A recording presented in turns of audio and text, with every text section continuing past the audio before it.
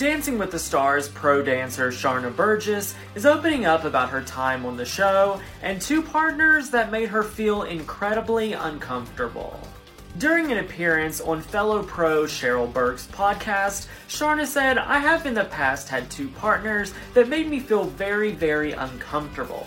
She said, "At the time, I was so much younger and I would laugh it up and suck it up and I would make it okay." She went on to share that the celebrity kept trying to flirt with her and became frustrated when she didn't return the flirtatious behavior. She opened up about another situation where it got to the point where they couldn't be alone in a room without people watching.